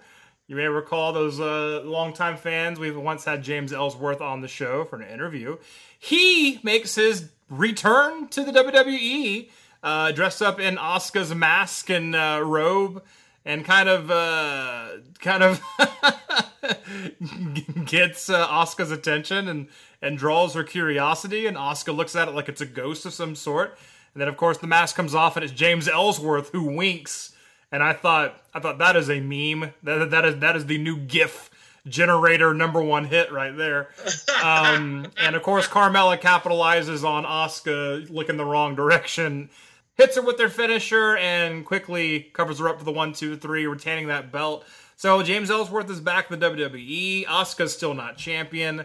And I wasn't a big fan of the match anyway. I mean, Carmella needed to look a bit more vulnerable, a little bit more chicken shitty. Instead, like, she's doing most of the offense on Asuka the entire match, and I that I can't accept. You know what I mean? Like, it's one thing to be running in and out and, like, you know, clasping on for your last breaths of life and trying to survive. When it's 80% the heel beating up the face who's supposed to be this, like, legitimate badass, then that's just bad storytelling to me. So, whatever. But anyway, Asuka is not champion. The one thing I can accept is James Ellsworth. The biggest pop of the evening from me was James Ellsworth. No, I'm glad he came back. I think it's actually, I'm someone who doesn't mind James Ellsworth. It might be because he was nice enough to do an interview on our show once. But no, I think he adds something to the show. That's just, I don't know. I think Carmella needs that little extra bit too. So I was always okay with him. So made me laugh, made me smile. Very, very welcome back, James Ellsworth. We'll let the disappointment for me continue as we go into the SmackDown Live Championship match. The phenomenal AJ Styles taking on Shinsuke Nakamura in a last man standing match. Folks, you may recall that I declined to do a pick for this match for our head-to-head. Head-to-head. Because I am so over this whole feud because they've done Shinsuke dirty, if you ask me. So, Daryn, you talk about this. I'm not even here. Well, it's not. This wasn't that bad of a match. AJ Styles, well, like we've seen, AJ Styles is still given the opportunity most of the time, not all the time. WrestleMania 34 was a good example of AJ Styles not being given an opportunity to shine. But most of the time, AJ shines, no matter who his opponent is, whether he's the champion or the challenger, or whatever the circumstances or whatever the show is. AJ is usually given enough time to get his shit in and show why he's one of the very best in the world. Shinsuke, still not given the opportunity to shine. Not since joining SmackDown Live has Shinsuke even one time been allowed to be the Shinsuke Nakamura we know that he can be. And he doesn't do it even in this match. A match that has no pinfalls or submission, no time limit. No DQ. It is tailor-made for a heel to win. And even then, Shinsuke can't get the victory from AJ Styles. It is a good match, though. It is a good match. It is a good match. I actually do like the finish of the match, minus the whole Shinsuke, not getting his arm raised at the end. But it actually is a good match, but obviously it's kind of like, okay, Shinsuke, what do you do? Like, you need to leave WWE because it's just not going to happen, pal. And now he's feuding with Jeff Hardy for the U.S. title. Like, oh, great, thanks. We were going to take you to the Ritz-Carlton for lunch, but instead we're just going to go to the Outback Steakhouse. All right? Oh, God. Yeah. I couldn't have said it better myself. Shinsuke, please go back to New Japan Pro Wrestling, please. With haste. Indeed. You abstained from making a pick. I foolishly picked Nakamura. Although I will say that as soon as I picked him, I said, I'll be wrong. There's no way he's going to win. Right. But I went with it because I thought, well, hell, I have nothing to lose since you're abstaining. But I did have a pick to lose. One side note, though, about the match is Shinsuke is supposed to be hated. They went as far as changing his entrance music so people wouldn't sing along to it, which people still do, by the way. And when that crowd chanted, it was half AJ, half Nakamura, even now. So, I mean, in spite of WWE going out of their way for people not to like Shinsuke Nakamura, he's still over. And that says a lot, that he became a heel overnight, literally. And they changed his fucking music. And, he's got this completely different attitude, more or less. And people still like him. So, I don't know. I wish they would reward that. That's all. Well, we now have our third world title match in a row. the SmackDown Live Women's, the WWE title, and now the Raw Women's title on the line as Nia Jax, your Raw Women's Champion, takes on Rowdy Ronda Rousey. And I know how excited you were that Ronda Rousey was getting nothing special, no special treatment, and getting her title match already. Right. I mean, I like Ronda Rousey, actually. I think she's adding a lot to the WWE. It's just that you can't say, like, oh, no, nothing special, when her first televised match is WrestleMania and her second televised match is a big pay-per-view for the Women's Championship. Yeah, sure, she's just one of the girls in the locker room. Yeah. Well, this match, I don't know, actually, in hindsight, it looks like you may have gotten a peek at the booking beforehand. But I know that you, at the same time, weren't 100% positive about your pick. And clearly, because I was wrong, I didn't know what the hell I was talking about. Nevertheless, it appeared for most of this match as if no one really knew what was going on. It wasn't a bad match. It wasn't a bad match at all. That's not what I mean. But it just looked like, who's going to win this match? Because they both looked really strong, which I think is actually a testament to the fact that it might have been a pretty good match. It was a good match. That's probably Nia Jax's best match she's had so far. And although, I mean, a lot of credit to Nia Jax for putting on the match she did. It was a good storytelling match. I think that's what kind of worked for me. Ronda Rousey, she brings something new to the table. No one sells like Ronda Rousey. She sells maneuvers so well because she's MMA trained. You know, she's got the on-screen combat, classes from doing action movies and stuff like that. So when she takes a fall, it looks so legitimate. And like the way she, appears to be processing pain, it's so well done. Watch the match. You can tell she doesn't have that wrestling mind, but like in the best possible way. You know what I mean? It's hard to say that someone falls better than someone else, but here in the world of wrestling, it's absolutely true. Sure. So she falls very well. She looks pained in a much more realistic way than 95% of that locker room already. And I think her abilities are great. And like I said going into the match, the problem is you can't make Nia look bad. You can't make Ronda look bad. So I said that there would just be a disqualification. The belt would not change hands. And I said one way to make them both look good is if the women's Money in the Bank winner cashes in immediately.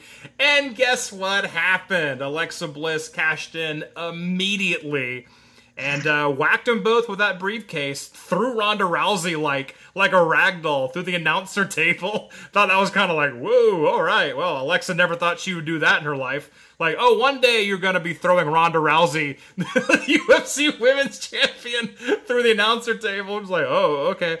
Then Alexa cashes in the briefcase and she beats Nia Jax and walks away with that Women's Championship belt.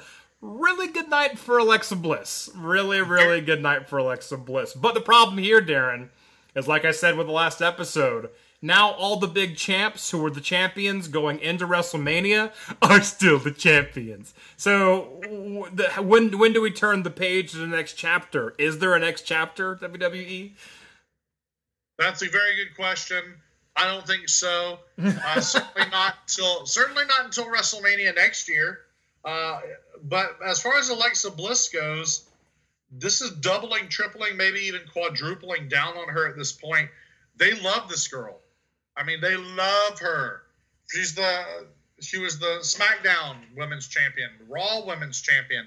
Now she's Raw Women's Champion again. Money in the Bank ladder match winner. They call her the Goddess. I mean, what? Well, you know who's calling her that, don't you? She is. She is? There you go. Okay. And Corey Graves. God, please get out of her ass, Corey Graves. And I like Corey Graves. Don't misunderstand me. Oh, I don't, but go ahead. That dude can pour it on sometimes. Right. Congratulations to Alexa Bliss. They think that she knows what she's doing. I think she knows what she's doing. She's excellent in the ring and on the microphone. I'm really, really excited about the possibility of an Alexa Bliss-Ronda Rousey feud. I'm not at all excited about immediately renewing the Alexa Bliss Nia Jax feud. But I would be very, very, very into Ronda and Alexa. That just looks good. That brief interaction where Alexa throws Ronda through the table made me go, woo! Shivers right up my spine about the two of them feuding, because Alexa, all of the talking Nia was not able to do against Ronda, Alexa could totally do. Yeah, absolutely. Which takes us to the final match of the night. It is for the men's Money in the Bank. I guess fitting that they are at the Money in the Bank pay-per-view. So we have Braun Strowman against The Miz, Samoa Joe, Rusev, Kevin Owens, Bobby Roode, Finn Balor, and one of the three members of the New Day. Now, Daryn made his pick here. He actually called one of the New Day members to win this match, which he called Big E, which looked like he might be getting Big E after all. But no, it's Xavier Woods. But no, it's Kofi Kingston. So Daryn, by default, loses this one because his pick was not even before the match even began. Wasn't even in the match. I could even be nice and say, you know what? I'll say the New Day was your pick. And any of the three going in could have done it, but it wouldn't matter because Kofi Kingston did not win the match. I thought it made sense, though, because Kofi Kingston has been involved in so many Money in the Bank ladder matches that it works to have him in there, and the fans were behind Kofi Kingston. And I was like, sure, why not? Let Kofi Kingston win the match. I mean, he deserves a Money in the Bank win for sure. It's a good match. I love that it's basically the heels all like having to scheme together and formulate a plan to take out Braun Strowman. I thought that worked out really, really well, storyline wise. But yeah, I mean, it's very typical Money in the Bank matches. There's outstanding, outrageous spots, very painful looking stunts, and yeah, I mean, it is a Money in the Bank ladder match. What do you want? You can't want much more than what you got here. This is what it should have been. We had 3,000 pounds to Graceland. I was wondering if you'd bring that up. Yeah. Shout out to friend of the show, Tyler Rollins, for that art we put up on Instagram that he made. Yeah, I mean, I'll stand by that. Rusev, Kevin Owens, and Samoa Joe, they need to be the Fat Elvises, man. Oh, my God. They absolutely need to be. It would be better than what any of them are doing right now. You know it. Well, Rusev now is number one contender to the SmackDown title. So I disagree with that. You're probably right. You're probably right to do that. I typically am. But I did say that Braun Strowman would defy the odds and he would win the Money in the Bank. And that is what happened. Braun Strowman now has that contract. He can cash it in whenever he wants. And I think that is the final nail in the coffin for Universal Champion Brock Lesnar. If Strowman cashes it in and Lesnar retains the title, again, swerving for swerve's sake, then nothing should ever be able to beat Brock Lesnar. Nothing. And that was it. Money in the Bank, folks. That was it. I didn't do too bad on that head-to-head. Head-to-head. You really didn't. All things considered, you finished 6-3-1. Yeah, that one being for my refusal to pick between Nakamura and AJ, yes. Yeah, and I didn't do well at all. Like I said earlier, after my second correct pick, I continued to flounder. And I finished the show 2-8. Oh my God! Well, you floundered. I Sebastianed. These are all references to Disney's Little Mermaid. Ursula? No, well, okay, yeah, that's fine. Is Ursula the bad guy? Ursula's the bad guy, yes. Aha! I Ursula. But I was going on companions of Ariel. Well, you already covered them all. Didn't she only have the two? There's also Scuttle, who's the seabird. What the fuck? You just made that up. No, Scuttle's a thing. Back me up, fans of the show. You could have named seabird. You mean a seagull? That's the word. Oh man. Well, I gained points and then I lost points. It was like a Flounder is like a water fish.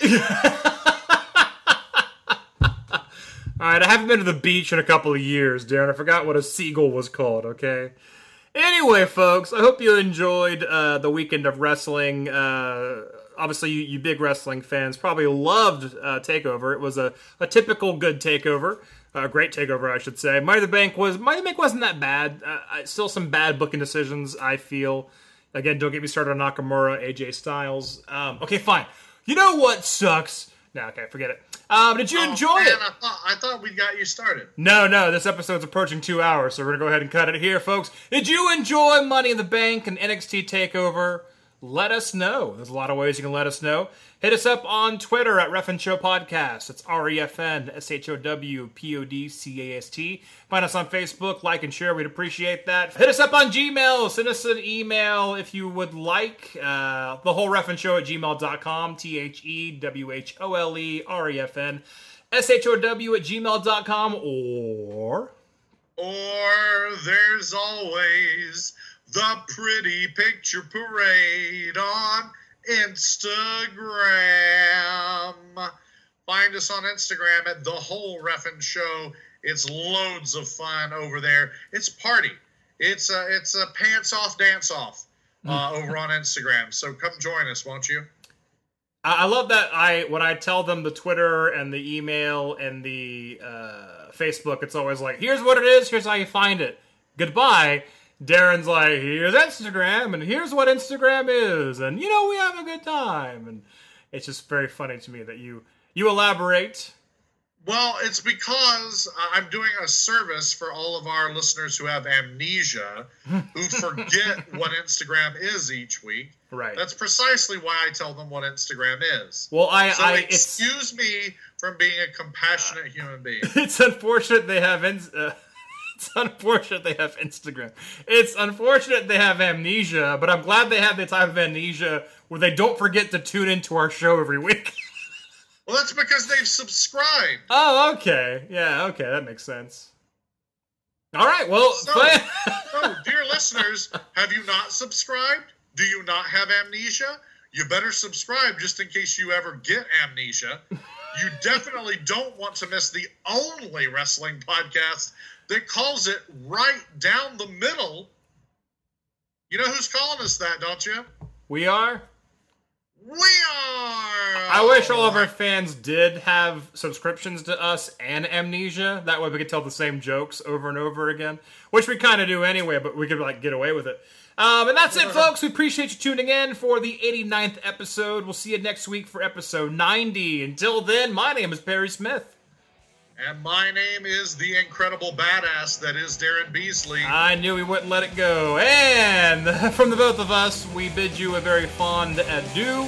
Thank you for tuning in to the only wrestling podcast that calls it right down the middle, The Whole Refn Show. Bye-bye. Bye-bye.